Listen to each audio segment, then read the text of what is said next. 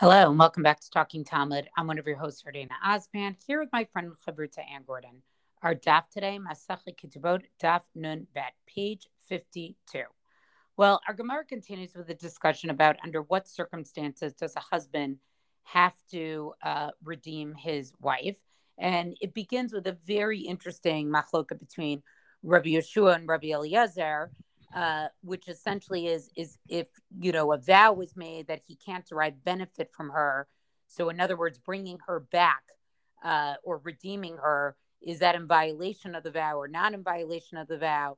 And they finally end up that Rabbi Eliezer's opinion is that we worry about sort of when that original stipulation of redeeming her was made, meaning when she first became his wife, or is it with her current status, or maybe a vow was in place, and that's the opinion of Rabbi Yoshua. So just pay attention to that machlokas. We're skipping it today. I want to read a short passage that starts at the beginning. At the end of Amud Aleph and goes into Amud Bet, which is sort of a classic rabbinic text that's cited very often when we get into sort of modern discussions about the issue of redeeming people for ransom.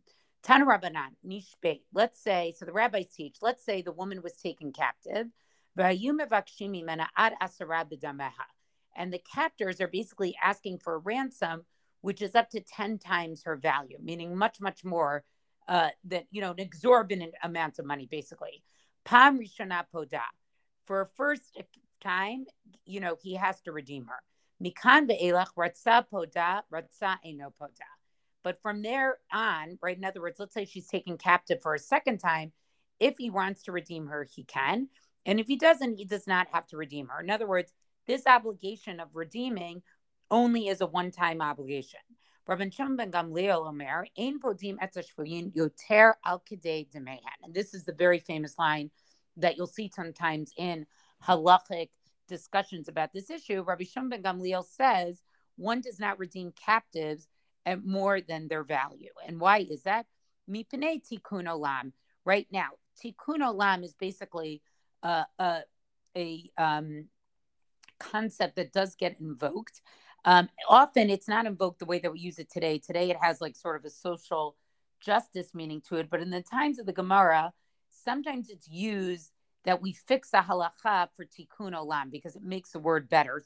So you'll see that there's a bunch of examples with gets, with how divorce is done, that things were changed for tikkun olam.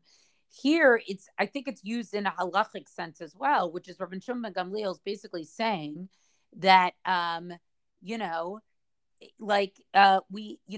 we want to create a standard where a husband has to redeem his wife. On the other hand, we don't expect, not only do we not expect, we shouldn't give in to crazy ransoms, exorbitant ransoms because of tikkun olam, because this will become sort of the way of the world, and that's not something that we want to see happen.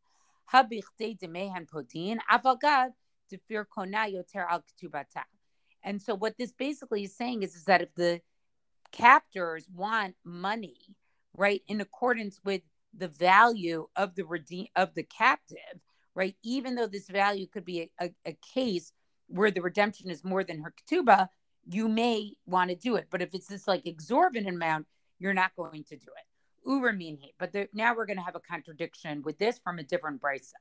Nishbeit, right? A woman is taken captive. Let's say they were seeking 10 times worth her ketubah. Pam rishona poda, right? The first time the woman needs to be redeemed. Mikan ve'elach ratza poda, ratza eno poda. Right. But afterwards, if he wants, he can, rescue her. If he doesn't, he doesn't. Rabban Shimon ben Gamliel Omer, imaya pirkona keneged ketubata poda. Im lav eno poda. So here's where the brisa differs from our previous brisa. It gives a different version of Rabban Shimon ben Gamliel, where here Rabban Shimon ben Gamliel says if the ransom is equal to her ketubah, then he redeems her. If not, like if it's more than what the ketubah was, right, more than what was agreed upon if she were to be divorced or widowed, then he doesn't have to redeem her. So this sets a much more, much greater limit here, right? It's basically the highest price with which he needs to redeem her is basically the ketubah price, which would be, 200 dinars for a bitula, and 100 for a widow.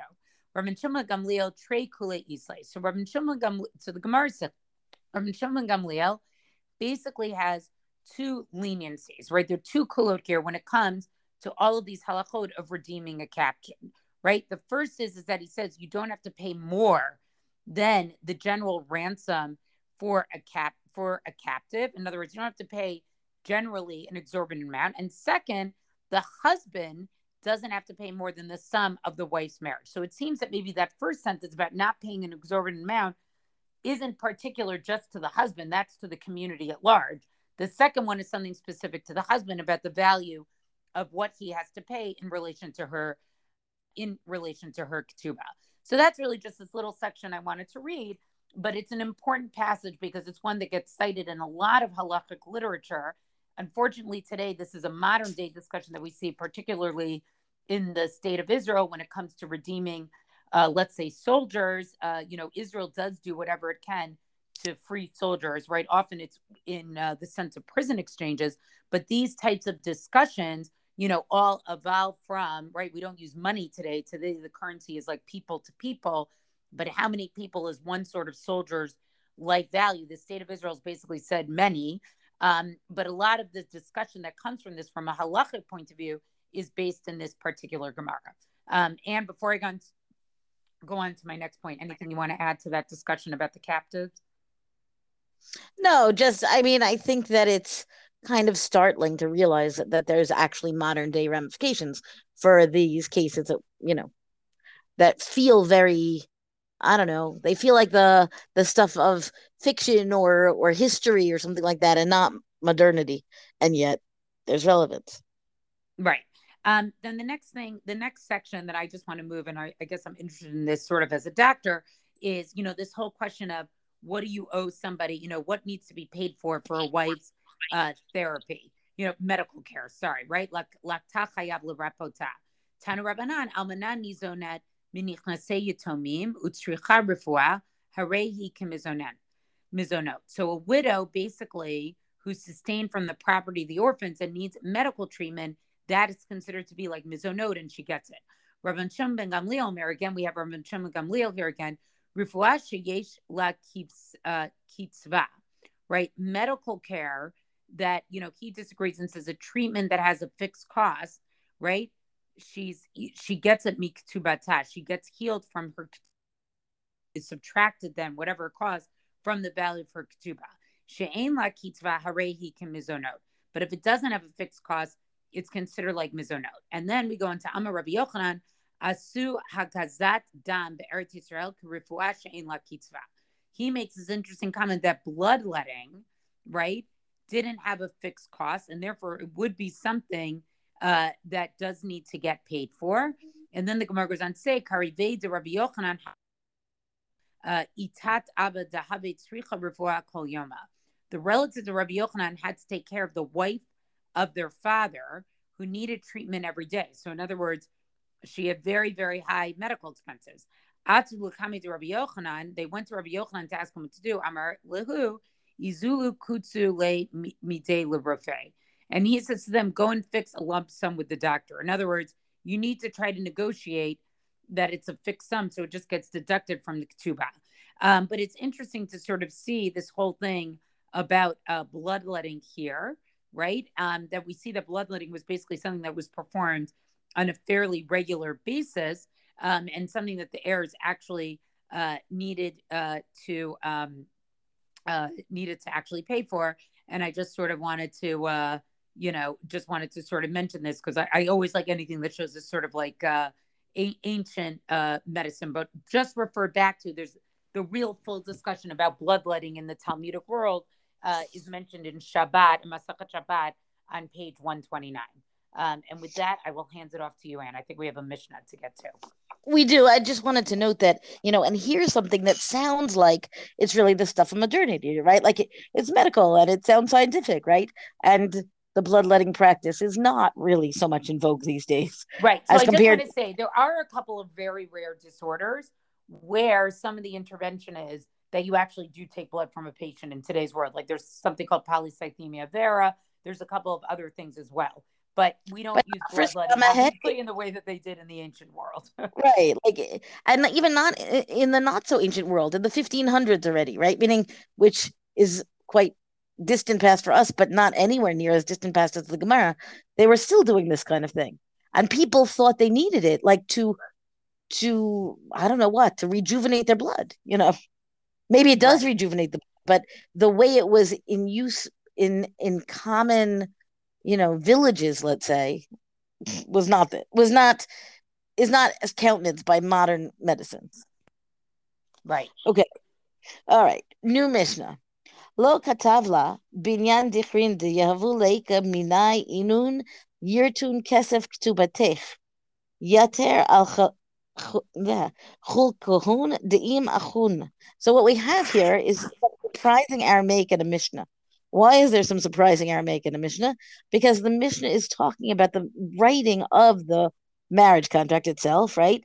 Which in the Ketubah you have Aramaic. So the Mishnah is going to quote the Aramaic because that's what that language, that's what the document has, even though the Mishnah itself was written in what we nowadays call Mishnaic Hebrew. So what's his Aramaic statement? If the ketubah didn't include this following statement, right, that any of the male children that she would have from this man who gives her the ketubah would inherit the money of the ketubah in addition to their regular inheritance, right, that they would inherit with other brothers, right? So again, just to read it back into the Aramaic, Benin dichrin, male children, Diavu leki minai inun yirtun kesef ktubatech, that they would yirtun becomes yirshun, right? That they would inherit, or maybe yarshun, they would inherit the money of the ketubah, yater al chaluketen, more on top of the regular apportionment of that they would get from inheritance, di'im achun, from what they would share with the other brothers, chayav shehu tenai beitin. Then the man who did not include this stipulation in the contract is obligated anyway, meaning even if it's not written there explicitly, it still has to be part of the ketubah because that is a tenai beitin, meaning it's a condition of the court and it's going to take effect whether or not you actually wrote it out. There's an interesting discussion to be had here about why people are writing out anything that's stipulated across the board as a given that it has to be, and then you don't have to even have the conversation about what happens if everybody knows that this is the way a ketubah works, meaning that every ketubah involves X, then you shouldn't need to stipulate it. But the practice at this point certainly was to make sure that it's written, and then the question is b'diavad, and after the fact, if it wasn't included there, is that clause put into effect? And the answer of this Mishnah is yes, it is put into effect because it was a condition of Beit Banan nukvan diahavan lekemina yahavan yatvan bevete umitzanan menichse ad de titlak hun liguvrin. Now we're going to talk about the girls, right? What happens if he didn't include in the ketubah the sentence, and again, we're in Aramaic because that would be how it would be written in the ketubah, that any female children that this woman would have from this man, that they would stay in his house, meaning be under his household, and that they would be sustained, that they would have this mizonot from his property until they are until they are taken by men, meaning until they get married, right? The phrasing of that is a little bit not modern today either. Chayav shehu tanai beitin, and likewise, this is something he would be obligated in, meaning to continue to provide for his female children, even in the event of divorce from this woman, because it is a condition of beitin that it be included in the ketubah. So even if that phrase or clause got left out of the ketubah, nonetheless, the man is obligated to fulfill it. And then we go on, right? We've got another clause because we have more Aramaic. At tehei yatava b'veiti umit zana menichsai kol yemei megar al menutayach b'veiti. So if the clause that says specifically that she should sit in his house and be sustained from his property all of the days that she would live as a widow in his house, meaning this is a question of what if he died, not divorce, right? And she hasn't remarried, then she's entitled to sit there in his house, meaning to be sustained from his property, from his estate, I suppose, all, for the indeterminate future, at least unless she would get married and then be under somebody else's auspices, right? And then again, the statement here is, what if that was left out of the ketubah? Chayav, nonetheless, he is still obligated his estate is obligated to provide for her shehu tzedai beitin, because it is a condition, a stipulation of the court that it be included in the ketubah. And likewise, we can talk about whether or not you need to write it at all if it's going to be a stipulation of the beitin anyway. Kach hayu anshe Yerushalayim kotvin. So this is an interesting statement, right? The Mishnah says this is the way that the residents of Jerusalem would write, meaning specifically that the widow of the husband could stay in his house all the time of her that she's a widow. But one second, I skipped the line. Anshe Galil hayu kotvin ka anshe Yerushalayim, and the people in the Galil would write, this kind of statement rather, like the people of Yerushalayim. However, anshe Yehuda hayu kotvin ad shirtzu hayorshin litain lach ktubatech, until the residents of Judea, meaning the people who lived in, it's really outlying areas of Jerusalem. It's in the general vicinity, but they didn't follow the Jerusalem practice. Rather, they would write in the ketubah until the heirs to the man who has died want to provide the ketubah to the woman. Meaning not that she's going to stay there in his house as a widow forever and he has to provide for her, but that the heirs themselves can decide, all right, now we're going to pay it off. She's entitled to stay there until they pay it off, and then she presumably would move on. Lefichach, imratzu yershin, nonin la ktubata ufotrin ota.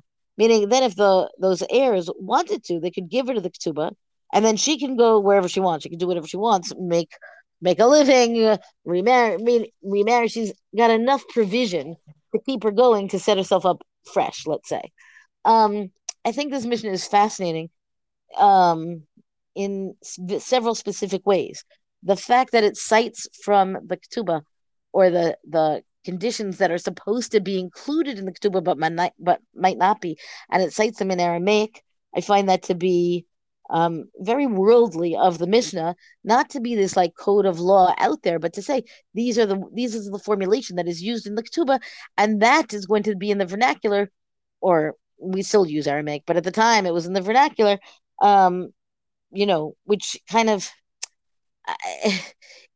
it's the Mishnah talking to its own generation in a specific kind of way, instead of it being this more lofty, distant code of law, let's say. And then likewise, the comparison between the different regions of Israel, right? The fact that the people in Yerushalayim would do one thing and the people of Yehuda would do another thing, and the fact that the people of the Galil would follow the people of Yerushalayim and not the people of Yehuda, right? Again, it's recognizing that there's a practice of this halacha, of these halachot, and it's codified, meaning, right, it's there in the Mishnah as a descriptive way of seeing, yes, these laws are put into practice, here's how. And we don't always get to see that in the Mishnah by a long shot. Yordana, before I hit a little bit of Gemara, do you have anything to add? No, go on there. I mean, I think it's just interesting to see again that there definitely was this notion that these ketubot were sort of tailored for the particular couple and the particular situation. And if they weren't tailored, there's some defaults that kick in. Right, exactly. Like there's a default, there's a level of tailoring that was allowed, and then the Mishnah is trying to establish what the default is. Like what's the minimum standard that has to be there. Exactly. Okay. The Gemara wants to understand exactly what's going on with these Tanaim, with these conditions in the ketubah. Amar of Yochanan Mishum Rabbi Shimon bar Yochai mipnei ma hitkinu ketubat benin dichrin. Right? Why is this a stipulation in the ketubah that the male children, right?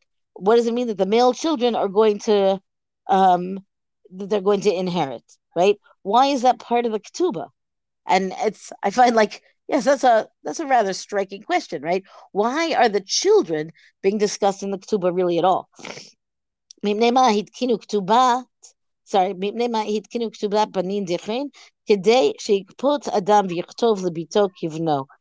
the idea here is that they put the sons there so that the man will be willing to like go farther and make sure that his daughter also has a fair inheritance, meaning that she's going to get it really as a dowry as opposed to being a yoresh in the same kind of way. As she's not considered an heir, but the father can then say, okay, the son is going to be heir to this amount of my property. I'm going to make sure that his daughter will get that kind of money coming to her in the fashion of a dowry. Um, Otherwise, presumably, it would be divided up amongst her brothers, right? Again, it's a little bit strange to me that this is the ketubah, right? And then the Gemara goes on, Omi ika mide drachmana amar bara. So the Gemara says, is there anything that's going to like justify a situation where the Torah says that the son inherits and the daughter does not inherit? Because that's exactly what we just saw in the Mishnah, right? The sons are going to inherit, the daughters are not going to inherit. And the Gemara says, okay, but it says that the sons are going to inherit so that the man will realize that he needs to make sure that the daughters also get the money, right? So the Gemara is asking the sharp question that I think is, very evident here. And it answers, Leirut brata lo terut, va'atu rabbanon omid k'nei de terut brata. Again, we're still Aramaic, right? So it's a little bit, the language is a little bit harder. But basically, it says the Chazal came and they, like, shouldn't Chazal come and make it a tanai, make it a condition that the daughter should also inherit? And so the point is that they didn't make it a claim that the girls are going to inherit. That would be too much upheaval of the general system. But the goal is to make sure that both sons and daughters have their equal or at least equivalent portion in their father's goods. Look, I think it's interesting here that the Gemara wants to make it equal, I guess, between the sons and daughters. It's not clear that it should be. That's this. Let's put it this way. That's this little passage of the Gemara's presumption. I'm not so sure that we can levy it across the whole Gemara. That I would agree with. I think that's a good way of saying it. So take note that it's here, and then when we see another passage that talks about inheriting, we need to see if this seems to be consistent.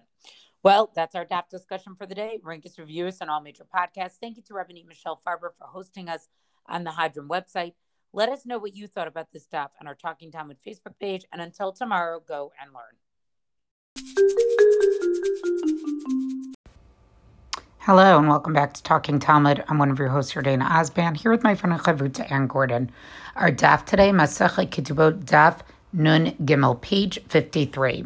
Well, our DAF begins actually in the previous DAF with a very interesting story that shows some of the negotiations that took place when people got married. And I point this out because I think one of the things we paid attention to in our study of DAF Yomi is when the Gemara goes from discussing halacha and then bringing sort of practical, real-world examples. And this is one of the few that we've seen so far in Masechet Ketubot, and I think it's actually a very interesting story that shows a little bit like how some of this worked, and I also think it is a little bit of an unfair ending.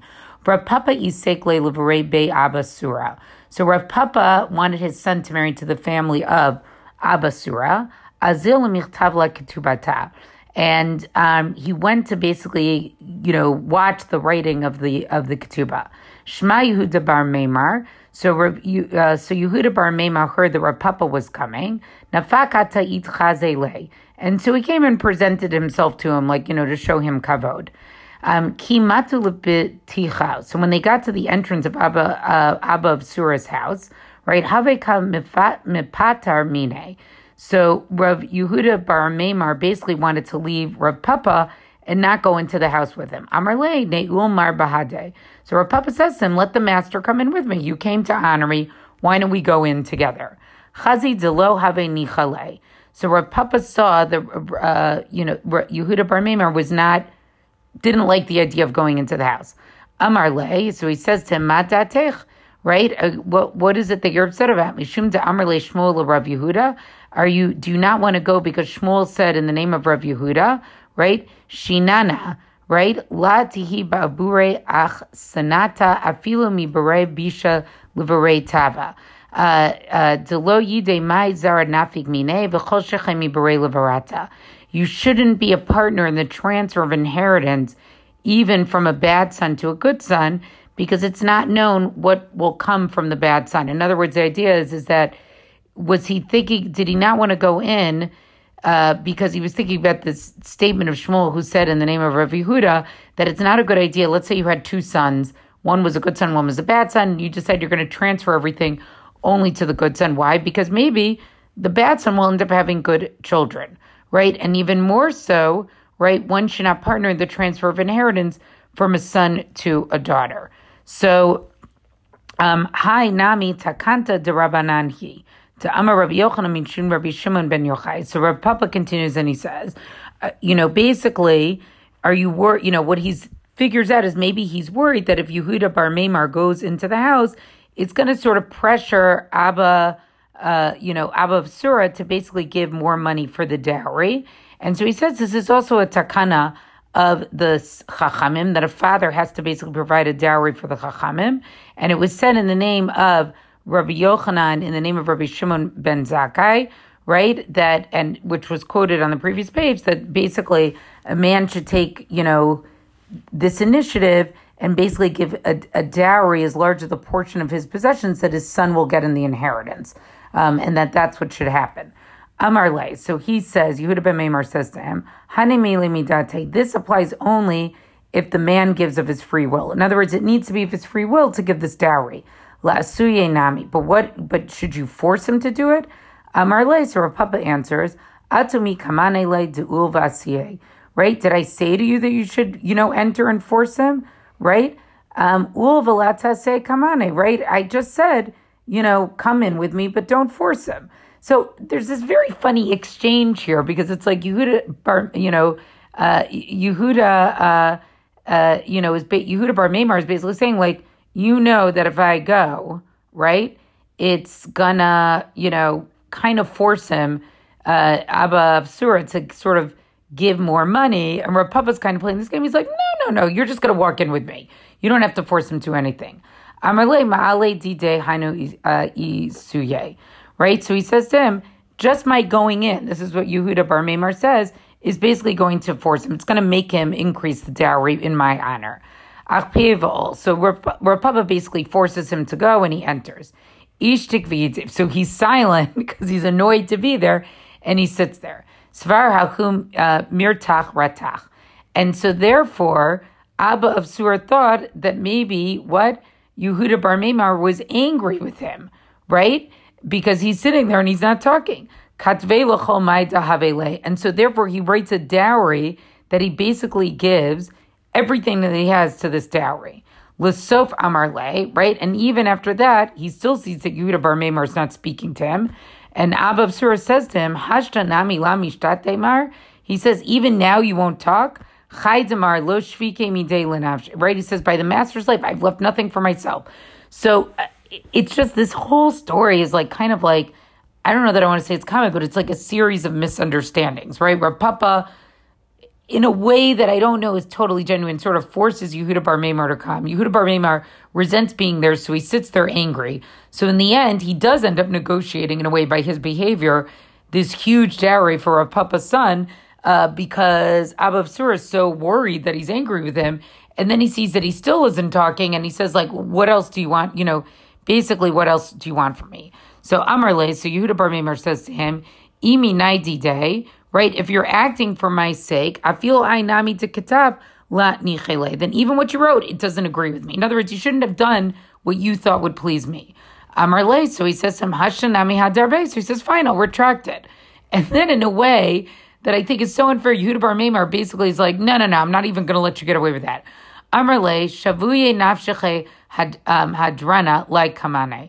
Right? So he says, I didn't speak to you so that you should turn yourself into the kind of person who retracts his word. So in other words, nope, never keeping your word. It's fine to be like very, very, very unfair. So I'm not quite sure what to make of the story, because I think it's like, it wants to show the negotiations. And I think part of what this story is showing is that like these types of negotiations were very fraught and very, very delicate. I think the other piece the story is trying to show is that maybe these really should be things that are negotiated just between the families and, not having another person sort of come in to negotiate these things, because we see this turned out terrible for Abba of Surah.